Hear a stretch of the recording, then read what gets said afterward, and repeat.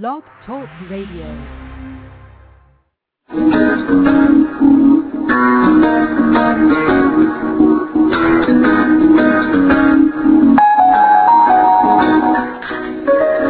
From Washington, D.C., this is Kara Live.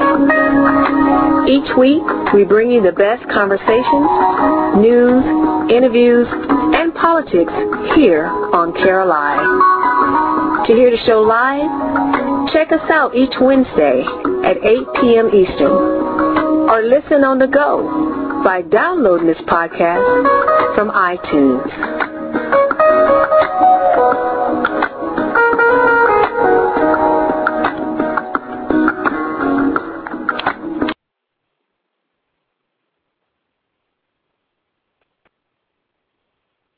Welcome to Kara Live.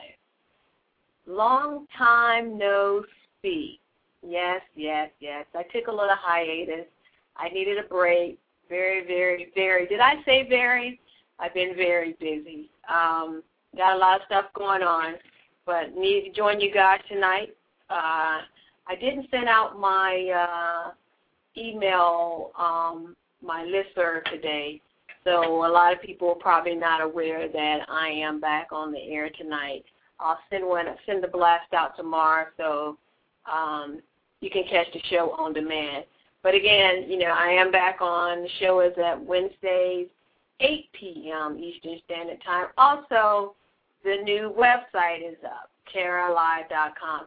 Actually, KaraLive.com has been on for a while, but I needed to upgrade the website, and I did so. If you go from the website, check out the diary page, and the diary page has the blog, and you can click on the link to go directly to the blog. And if you get to the blog, which is also at caralive.blogspot.com, it features some additional news, information, and other stuff that you might want to check out. But again, go to the website, caralive.com. And again, since the last time I was on, there has been a lot of news and a lot of stuff going on. Obama's now out of the country. McCain is whining. McCain's surrogates are making all kind of interesting comments, to say the least. And Jesse Jackson on the open mic, and it's all kind of things that are happening politically related in the news. But I'll start with my blog for today, and the title of the show also, which is, Does the Media Love Obama? Oh, I forgot. I always start with, today is Wednesday, July 23rd, 2008. Again, today is Wednesday, July 23rd, 2008. Okay, today's blog is, Does the Media Love Obama? Which is also the title of tonight's show. As written, I said, on Friday, July 18, 2008, Obama left for his much-anticipated international trip. With him, an entourage of media and the anchors from all three major networks, CBS, NBC, and ABC, respectively. Because of all the attention, the pundits and McCain campaign are taunting media bodies. Remember, McCain toured Iraq in March 2008 with Lieberman, who's an independent out of Connecticut, and Lindsey Graham, Senator, Republican out of South Carolina, without massive media. If it wasn't for Lieberman, McCain was oblivious between the difference between the Al-Qaeda and Iran extremists while they were on that trip. If you recall, there's a segment where you see Lieberman whispering in McCain's ear after he makes a segment. If you look at the blog, there's a link that goes straight to the clip that's on YouTube. Anyway, the media did not capitalize on his gap because of the hype with the Democratic primary at the time. Interestingly enough, If Obama had made this verbal blunder, the media would still be playing it, and the right would say that he knows nothing about international policy or how to handle the war. McCain did an interview this past Monday with Good Morning America, and while he's on this interview, he's mentioning the, quote, Iraq-Pakistan border.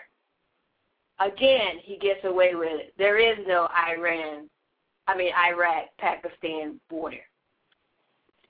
If he doesn't know the geographic territory, then how can he be the commander-in-chief and command what happens in those areas if he's president? He comes off as not having a clue. All right, remember Michelle Obama's statement, "For the first time in my adult life, I'm proud of my country." I find it odd that McCain has made similar comments in the past. He said, I really didn't love America until I was deprived of her company. Because of Michelle Obama's statement, she was portrayed as unpatriotic. But McCain gets away with it without a scratch. After McCain returned from his trip to Iraq, he taunted Obama because he had not been there in over 2 years.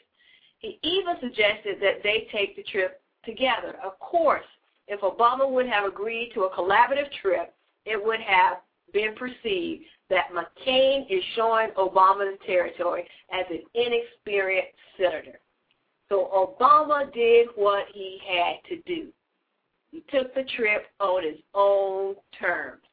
I don't think McCain's camp could have predicted how big this trip would be for Obama. Otherwise, I think they would have left it alone. Now he has McCain has major mud on his face. McCain is definitely trying to figure out how he can get some publicity by visiting the first President Bush, going to a baseball game with Rudy Giuliani, and toying with picking his VP pick this week. Regardless, it's not working. Well, although Obama has planned interviews with each network anchor, of course, reporters like Andrea Mitchell of MSNBC is not happy because Obama has controlled the images released to him on this trip by only allowing military to ask questions and to take photos.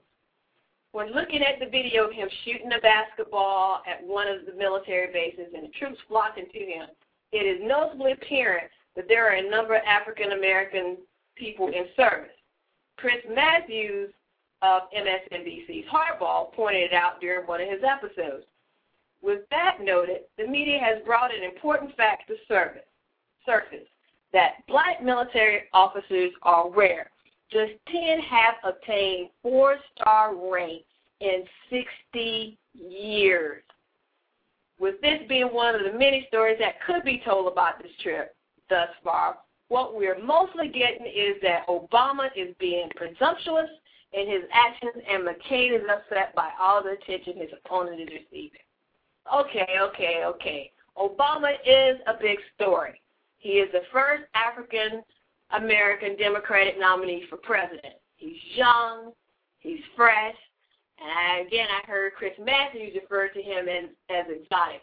And, of course, exotic is one of those code words, you people, code word for black African-Americans. So we don't want to stick on the race thing, so we call him exotic.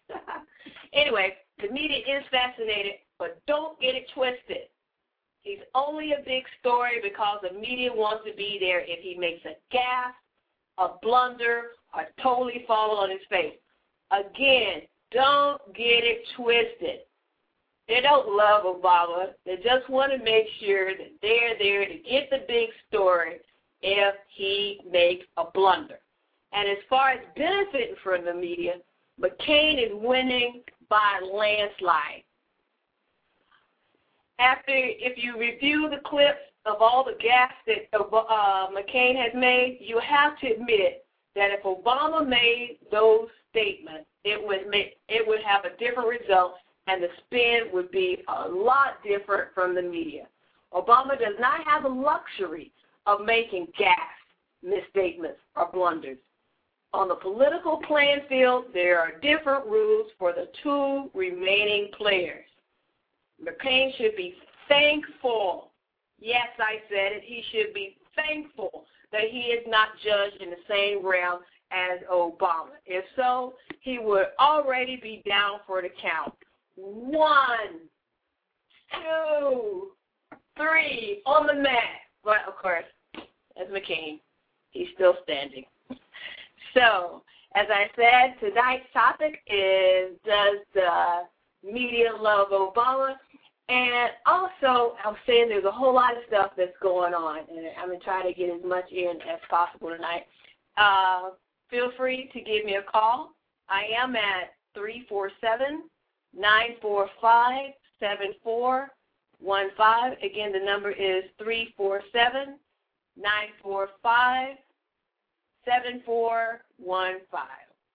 And getting back to the media and McCain. Again, I have like links to a lot of the clips if you actually go to the website or to the blog, and you can check out McCain's blunders and gaffes on your own. But I'm really getting sick and tired, and this is coming from someone told me I said that earlier today, and I'm sounding like Fannie Lou Hamer a whole lot. But I am. I'm really getting sick and tired of how the media is portraying all this. Now, one good thing is that,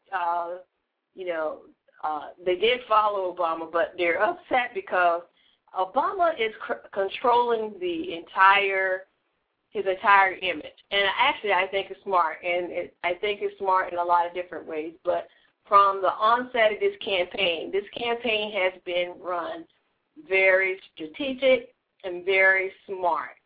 And any campaign that can derail the Clinton machine, of course, has to be brilliant. Because who would ever thought last year at this time that we would be talking about Barack Obama as a Democratic nominee? So with that said, that speaks volume. Now, fast forwarding a little bit, I trying to hit on a couple of different notes. Obama, this is kind of old news because I haven't been on in a while. But as you know, Obama opted out of the public financing.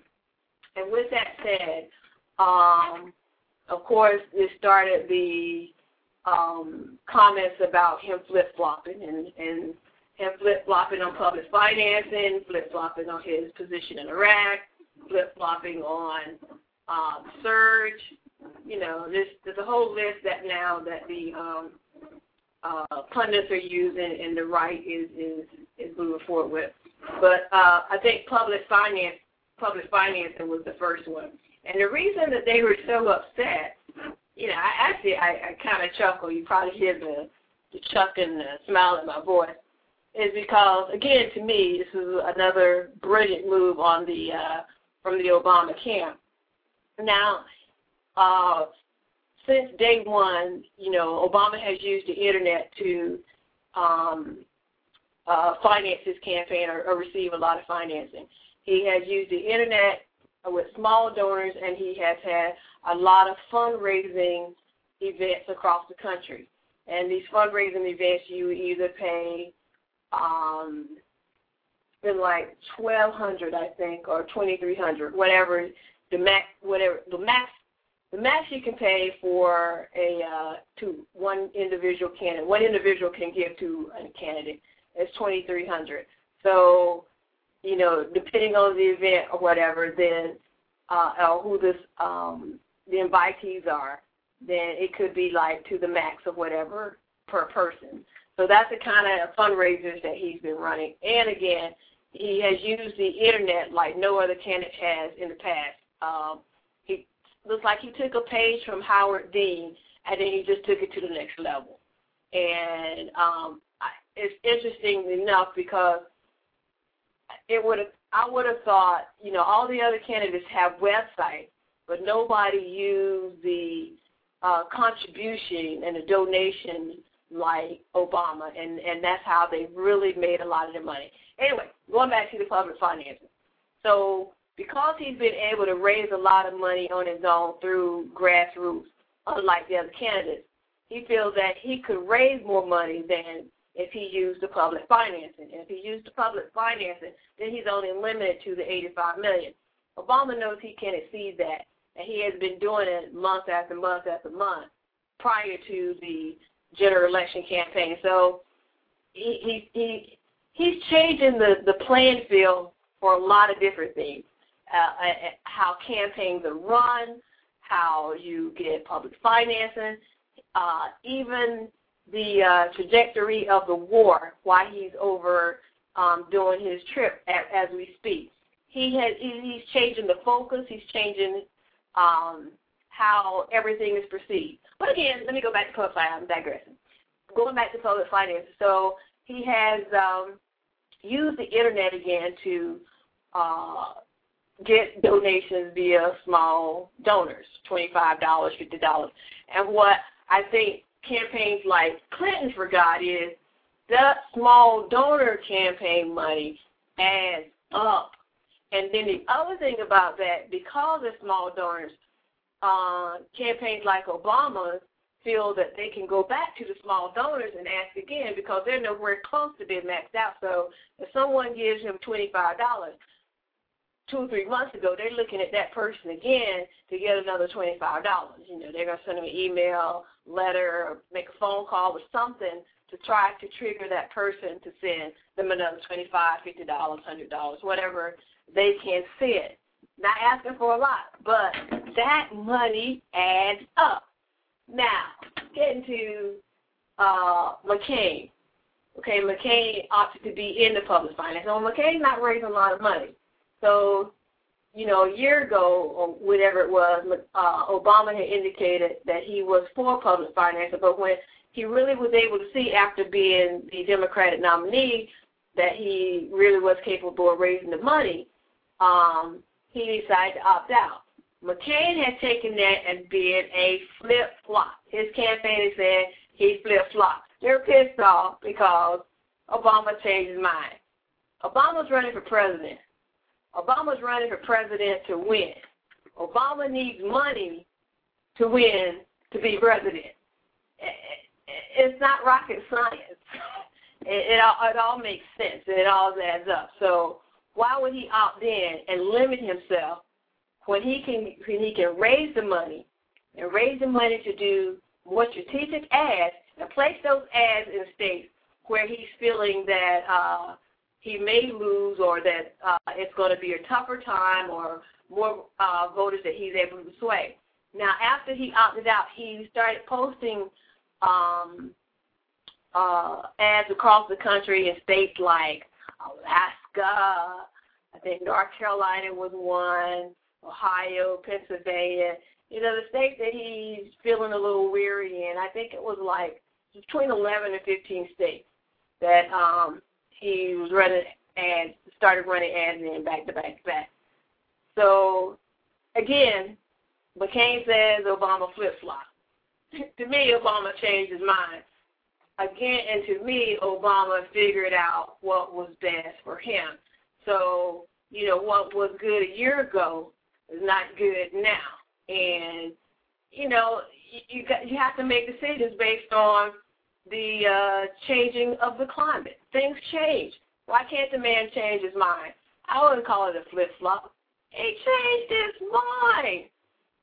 Anyway, getting back to flip-flop and Surge, McCain. Other things that were happening, I'm going to bounce around a little bit that I missed and hadn't been on to talk about. Charlie Black. Charlie Black was on the McCain campaign.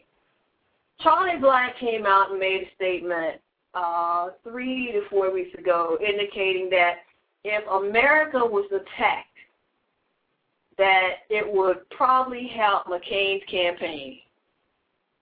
What the what?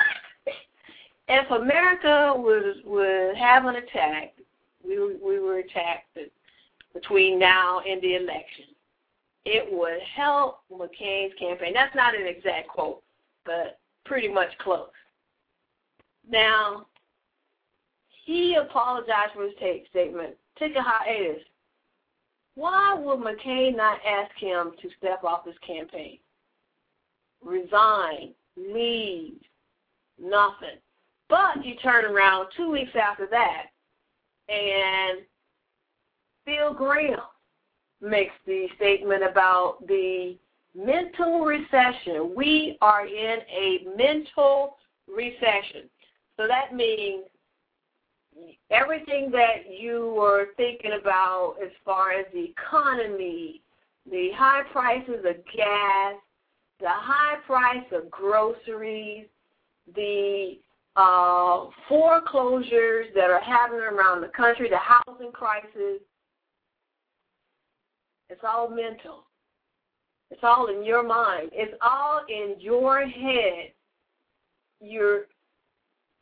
Stop whining. Stop whining about it. That's what Homeboy said. He said, Americans have turned into whiners. We are whining about a mental recession. All right. Am I loony? Have I lost my mind? Am I imagining $4 a gas, per gallon gas at the tank? Am I imagining something? Because I was watching this story about a week ago. Said in 1999, gas prices were $1.14 a gallon. $1.14 a gallon, 1999. It went up to maybe, I think it was like $1.25 in 2000. Maybe in 2001, it went up to $1.45.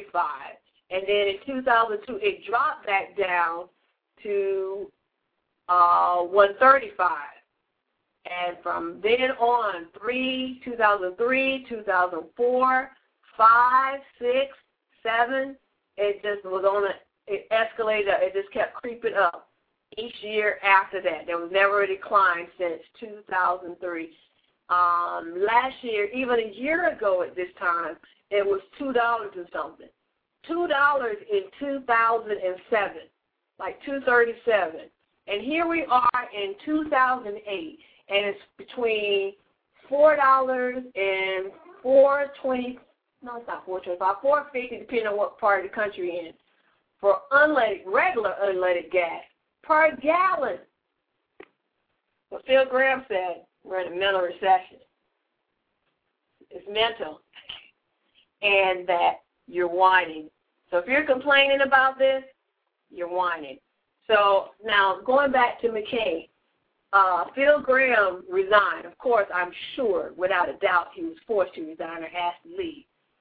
All right, with that said, why not ask Charlie Black? Charlie Black is the one that said if America was targeted and attacked between now and the election, it would help McCain's campaign. I don't know. My opinion, he should be out too. Haven't heard anything about getting rid of him. Matter of fact, haven't heard anything about him at all, even though he is still with McCain's campaign, without a doubt. Without a doubt. Kind of interesting note, and it's really makes you think regarding the mentality of the people that are running his campaign and that's in that camp, because somebody's not thinking straight, and somebody's not got it. Somebody doesn't have it right in regards to how they should run the campaign, even though I'm not a fan of McCain's campaign or his camp. But in the same token, I mean, the writing is on the wall. And can you read? Reading is fundamental. Now, we have 3 additional candidates from different parties that are in the campaign, and we'll talk about that for a second, how they're going to affect the overall outcome of the election. Ralph Nader, Cynthia McKinney, she's of the Green Party, and Bob Barr, the Libertarian. Now, all before, as soon as Bob Barr entered with the Libertarians, I said immediately that Bob Barr is going to affect the outcome. It wasn't until maybe like last week I saw on the news they were doing polls for different states. And my prediction from the onset was that Bob Barr would receive 9%. I saw in different polls that they're predicting 6%. But these polls are without including Cynthia McKinney and Ralph Nader. Now, I don't really think that Cynthia McKinney is really going to have an effect, I don't even think she will receive maybe 1% of the vote. Sorry to say that, Cynthia. But then what will happen is it's going to be, and I pause because I'm not sure how many states Ralph Nader is going to be on the ballot in. That will kind of affect it too. If he's on limited states, very limited states, it's not going to be a big deal. If he's at least over half the states, I don't know, he might have an effect. I've been saying here lately, don't forget Bob Barr. If you're an Obama person, a supporter, root for Bob Barr because Bob Barr really is going to take votes away from McCain. They're not talking about it a whole lot. Bob Barr says he's not a spoiler, that he's in it to win it. But, of course, he's got to be realistic. I mean, come on. Bob Barr is not going to win. There's no way he's going to win, regardless of how much he raises or whatever. But he's not going to win, but he's definitely going to affect the outcome because conservatives love Bob Barr. The very staunch conservatives really like Bob Barr, and they don't like McCain. And it's like, where else are they going to cast their vote? And then you have a lot of the Democrats who don't like Obama, but they don't necessarily want to vote Republican. I think he's going to get a lot of those votes, too. So he's going to be like the swing person, and he's going to definitely affect the outcome, just like Ralph Nader did in 2000 and taking, and I said taking votes from Gore. He definitely affected the outcome of the Bush-Gore election. So with that said, we'll see. If Bob Barr can get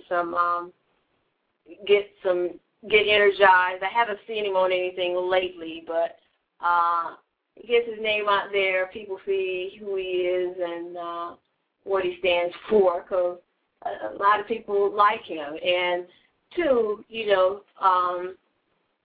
those that don't like Obama, of course, there's a race element in it. And Bob Barr is from Georgia, and again, I've named some other groups, but then there's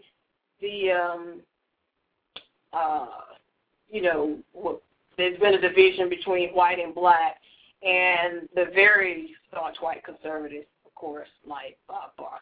But we'll see, again, what happens. And moving towards another controversy that has happened over the last couple of weeks that I haven't talked about. Jesse Jackson. Did I sound speechless?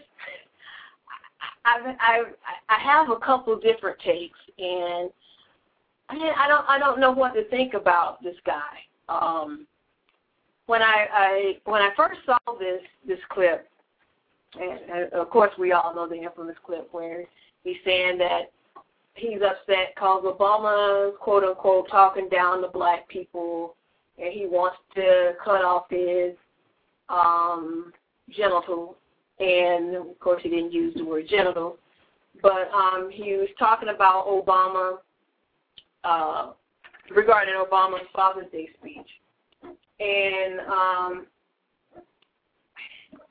okay, let's start Obama's Father's Day speech. Number one, the speech wasn't anything that African Americans haven't heard before, haven't talked about, haven't dissected, and was dissected 2 or 3 years ago when Bill Cosby started. Now, when Bill Cosby started talking about the black family and African American males, it did cause quite a firestorm. But I think at this point in time, it's not as, it's still a sensitive subject, but the way the media taunted it, there was a division in the African American community, a division between the old guard and new guard, a division in how they may vote for Obama, a division of Obama versus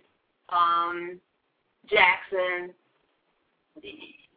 all kind of takes on it. Well, let me diffuse some of those myths. As far as the African American community with Barack Obama, as far as a division, Obama will still receive, at the end of the day, in November, 90-some% of the African American vote. Believe that. So, yeah, I heard the pundits trying to figure out what was going on with black people, or there's no story there. There's no story there at all. Forget that one. Okay, old guard versus new guard. Okay, there may be a difference there, and it's maybe only a difference there because of the generation gap.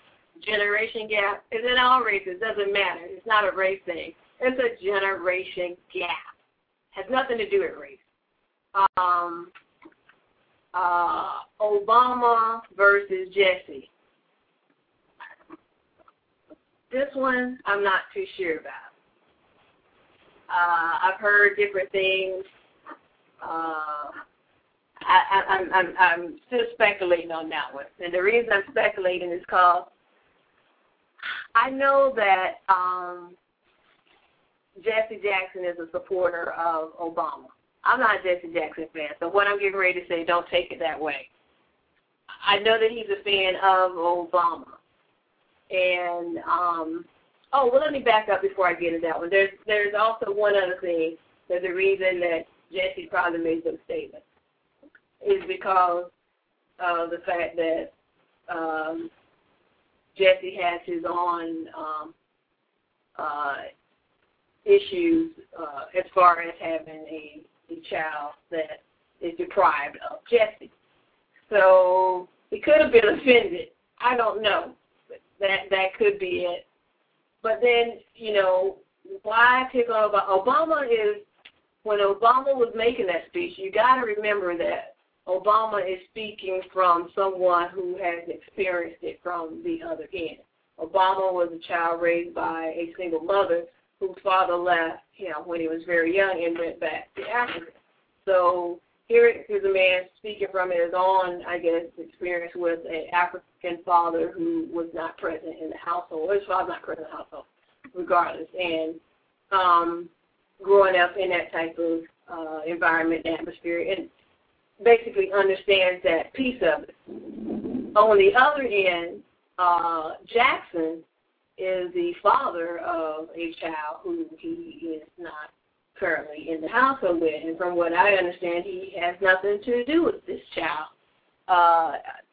The child at this point is 10 years old, if I'm not mistaken. And I don't know the number of times he's seen her, but I was reading Najee Ali, who lives in L.A., who says he sees his child, sounds like quite often, and that Jackson has a birthday party every year in Beverly Hills, and the child's only been invited to the party once. In regards to seeing the rest of the family, she's never met him. So obviously there's a disconnect there. So again, maybe she was offended personally, and probably nobody would even thought about him and his his own personal issues if he hadn't been on the open mic. Now, let's get to Jackson on the open mic. Number one, this is not the first time Jackson has been in front of, has done an interview. He knows when there's an open mic. Not the first time he sat in the interviewer's chair. Not the first time he's been mic'd up. Actually, it's not even the first time he's made a statement on the open mic. So he knows that he's been recorded. Number two, when you look at the clip of him and the gentleman that sat next to him, who I wasn't familiar with, I don't even recall his name at the moment, when the guy leans over, he appears not, they don't even appear to be having a conversation. He leans over to hear what Jackson says, and then when Jackson makes the comment, he's looking perplexed as if, where did that come from? Now, there could be more to that clip before or after, but you don't see that. But what you do see, it does look as if the guy is like, what is this? What are you talking about? Where is this coming from? So it's really, he looks really perplexed. Now, as far as the relationship of Jesse and Obama, now I'm going to get way out in left field on this one because I'm really getting ready to speculate, and I haven't heard anybody say this. I heard a while back that the clergy in Chicago meet, and they meet and strategize. Now, I find it interesting. I'm going back to him and the mic and everything. But if you recall Jeremiah Wright, and when Jeremiah Wright came to Washington, D.C. and spoke at the press club, he sounded a little out there. Now, Jeremiah Wright is not a dumb man. Actually, he's a very brilliant, smart man. And I found it interesting that, he kind of sort of, we'll admit, he made a spectacle of himself. Now, I kind of chalked it up, but then, I thought about it. I heard that they were having these meetings. Could it be that they planned for him to come to D.C.? Now, check this out. Now, hold up. That he came to D.C. to do that, to look like a spectacle. That way, the media is going to play it as if, okay, Jeremiah Wright really is just a crazy guy. And now we understand what Obama meant by the crazy uncle. And in that way, it gets played off, and no one thinks about the association again. They look at just basically Jeremiah Wright being crazy. Now, have you heard anything else from Jeremiah Wright since then? Has he made any additional public appearances? I haven't seen it. If he's made any, they've been really, really under the radar since then. Fast forward to Jesse Jackson. Jesse's on an open mic. Now, all before, they've always been trying to make Obama look like the angry black man. Trying to associate him, of course, with Louis Farrakhan or Al Sharpton or Jesse Jackson. Basically, they want to make him look like he's angry. Now, here's Jesse on an open mic talking bad about Obama and or making such a crazy, odd statement out of the blue on an open mic. Would that not diffuse or disparage any relationship that they may have between them? I know they're friends. I've actually seen them together. I've seen them together at an Obama function here in D.C. And they look real cozy and like a very, very close friendship. Of course, they're both from Chicago. Been in Chicago for years. You can't tell me there's no close relationship there. And what I saw was not a figment of my imagination. Now, if these clergy are meeting like they say, like I heard that they were, then who's to say that that wasn't part of the strategy? Okay, so I'm a little out of left field. I could be totally wrong. Jesse Jackson just could be crazy. I can say that he's not. I've heard all kind of stories, but I don't know. Just something's not right, and something's really fishy I just find it odd that would happen now. But again, what better way than to throw the media off the scent? Did I laugh? Yes, I said, what better way to throw them off the scent and to really manipulate the media the way they want to do it. So I don't know. I could be totally off the mark, could be totally wrong. I'm not a political strategist. I'm not a clergy strategist or whatever they're doing. But if that is the fact, if that is what happened, wow, it might have been brilliant because it could have worked, and I think it had worked. So Jeremiah brings out the picture. Jesse Jackson, no association with Obama. I don't know. It doesn't sound plausible, but at the same time, could it be? Anyway, getting back to the other subject at hand, what was I talking about? Oh, going back to Obama and Jesse. So I don't know, I also, now the other interesting thing, let me go back to Najee Ali and his commentary. He indicated something I found to be a little disturbing, though, about Jesse. I don't know this to be true, and I'm going to have to do some research. I just saw it today. If I had time, I would have done the research before the show. But I need to find some clips of interviews of Jesse Jackson right after King's assassination, preferably the day after, April 5th, 1968. Why that date? Well, per Najee Ali, he indicates that Jesse Jackson, well, as you know, Jesse Jackson was at the Lorraine Hotel when Martin Luther King was shot, and was one of the people that, bent down to help. You see, there's a famous picture where you see everybody pointing and you see Jesse standing there. Well, he bent down to, hold Dr. King. And now, based on Najee Ali, Jesse Jackson smeared MLK's blood on his shirt. I don't know how true this is, but he says that the following day, Jesse's in Chicago, and he's doing interviews on Chicago television with that same shirt on, as if to say, he took it as if to say that the torch is being passed to him, and I guess the signature blood shows that, I'm the next person in line as the quote-unquote leader of the black community. So I found that to be interesting. I'm like, I gotta see if I can find some clips or segments of some interviews or something out of Chicago on it. I've never seen any interviews of Jesse Jackson after MLK's assassination, but again, based on Najee Ali, that Jesse was walking around with the shirt on. I guess he wants to have the same imprint in your mind as Jackie Kennedy.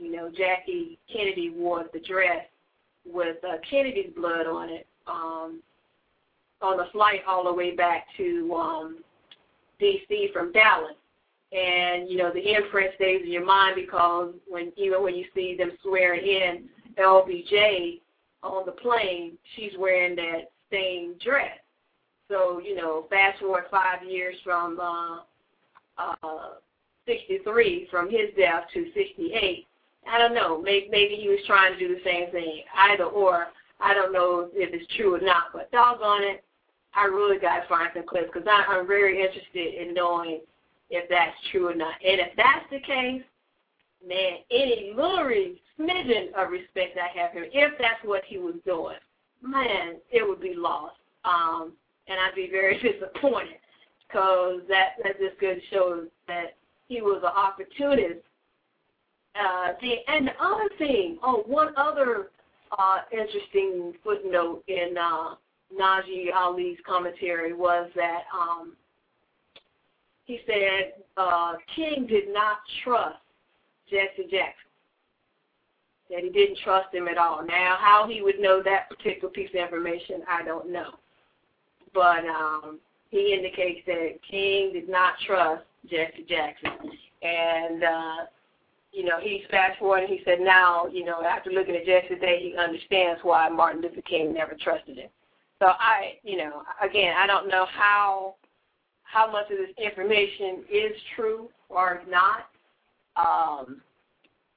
It's all hearsay. And again, I'm just quoting a commentary from him. But again, there's just some quite interesting points that he noted about Jesse Jackson in talking about Jesse and the disparaging remarks that he made lately. But again, there's a lot of different takes on why he said it, what he said, and one other note. There's I don't know if it's Fox said it or who started the rumor, but I still haven't seen a clip of this either. It said that Jesse used the N-word on the open mic during the same time. Now, it said that he wasn't calling Obama the N-word, but he used it while sitting in that chair in that open mic. How true that is, I don't know. I'd like to see the clip if that's true, because I'd like to know what context he used it in. Not that any context would be right, but again, I'd like to know what context he used it in, because Jesse Jackson is the same one who wanted to ban the N-word 2 years ago. So if he's banning it, why would it come out of his mouth?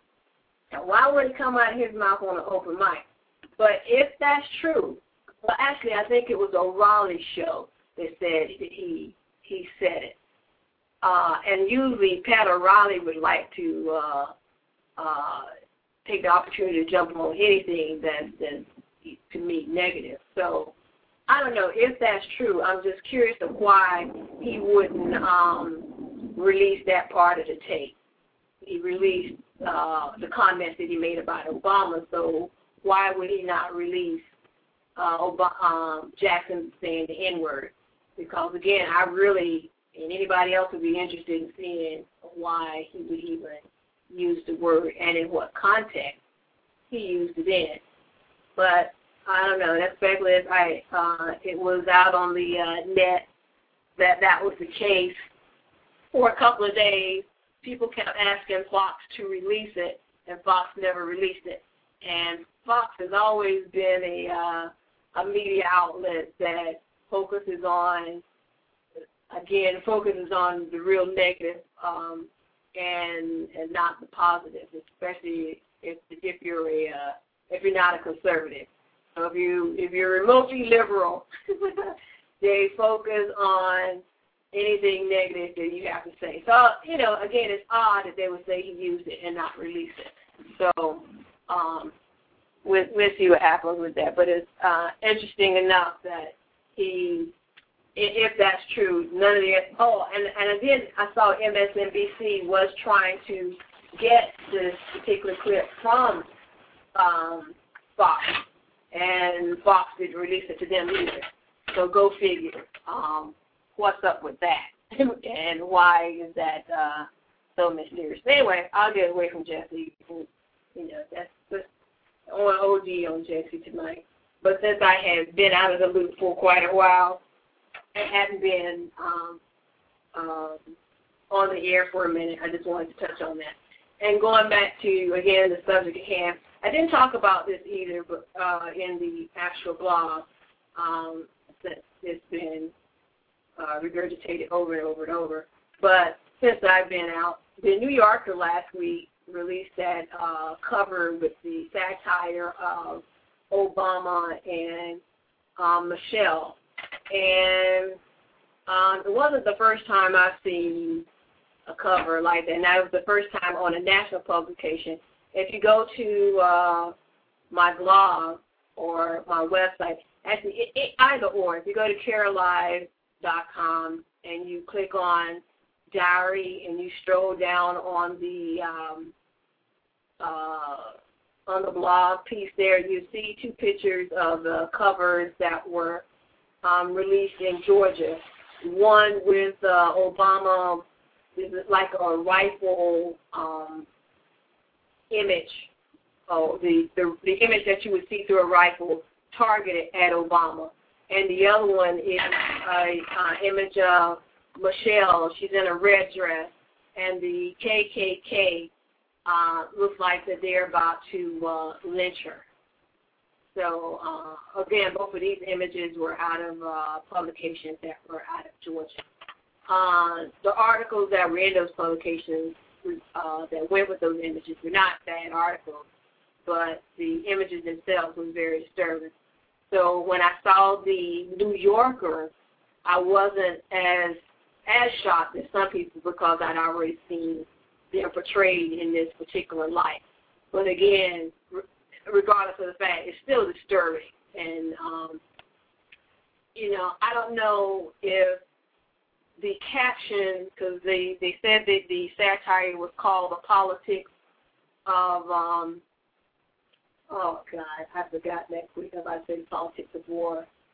The Politics of Media, the Politics of something. Oh, God, I'm sorry. I can't even remember the name of it now. I don't know if the caption would have helped with the depiction of what they did. Could have, could not. I mean, it probably would have made it maybe a tad more understanding of what they were trying to do. But at the same time, gosh, it was still just disturbing because the images that they're trying to get away from and having a hard time. And when you have people that live in, I always call it middle America, who don't really keep up with the news and only catch snippets of things, who still believe that he's Muslim, based on the fact that she made the comment about, the first time in her adult life, comments, the comments that she made that make her look, they think that make her look unpatriotic. First time in her adult life, she's proud of her country. I think that's how it went. Things that they, quote unquote, think make her look unpatriotic. It's just disturbing that you're going to portray her with an afro when her hair is not even an afro. Like she's part of the Black Panther movement. Whatever it takes to make her look, I don't know, hard. Well, people in Mid-America take that stuff as the gospel. It's not as clean cut and not as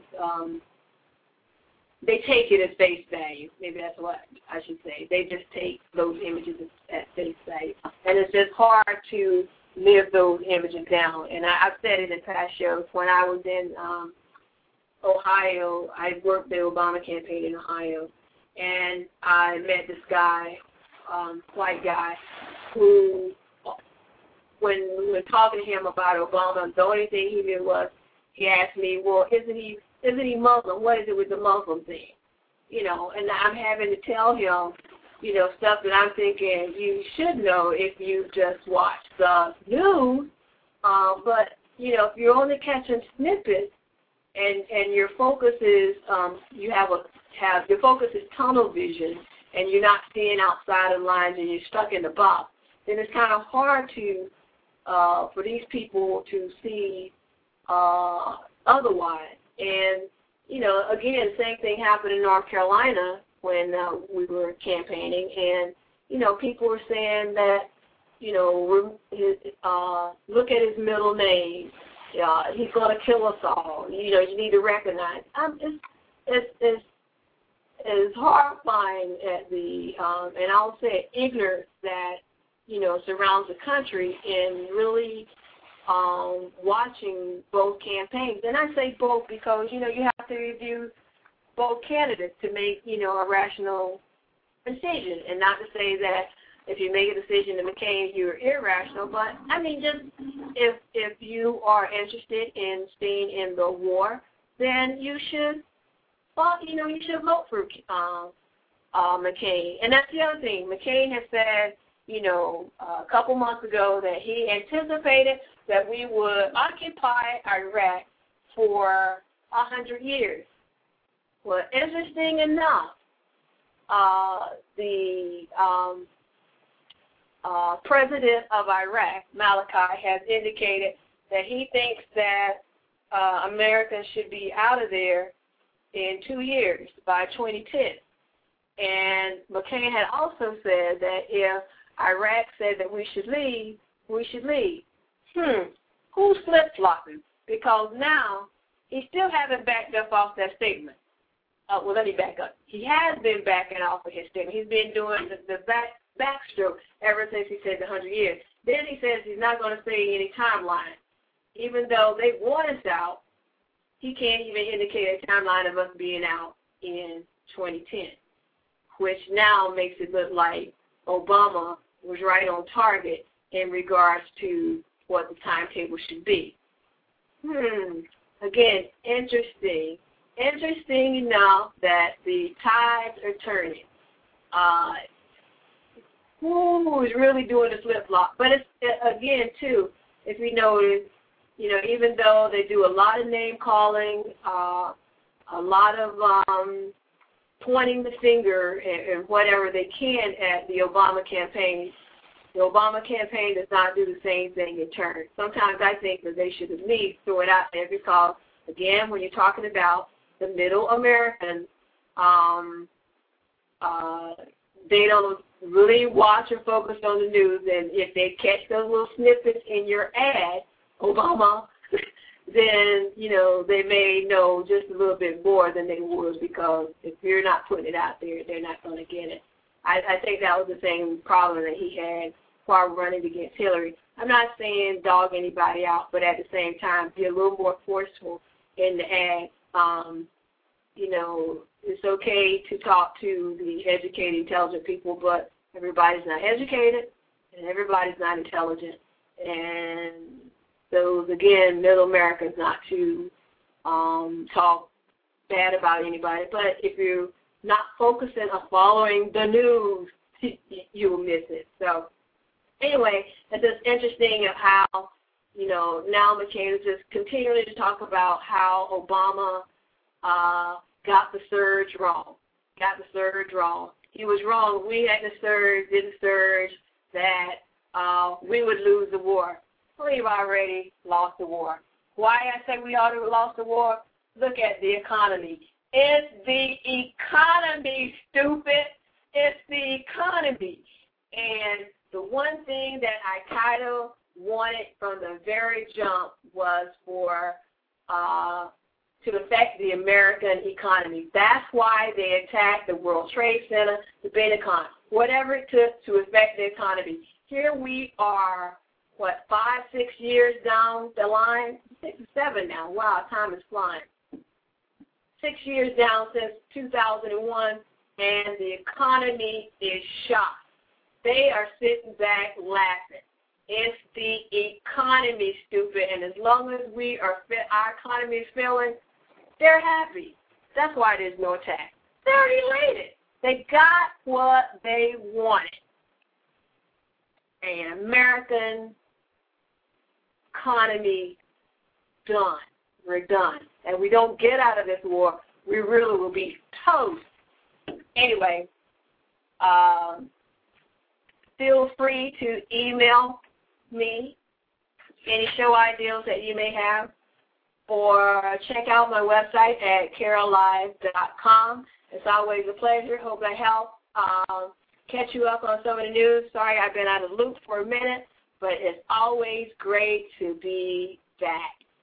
Again, I'm on every Wednesday, 8 p.m. Eastern Standard Time, right here on Carolive. Again, it's carolive.com. Thanks again for listening to Carolive.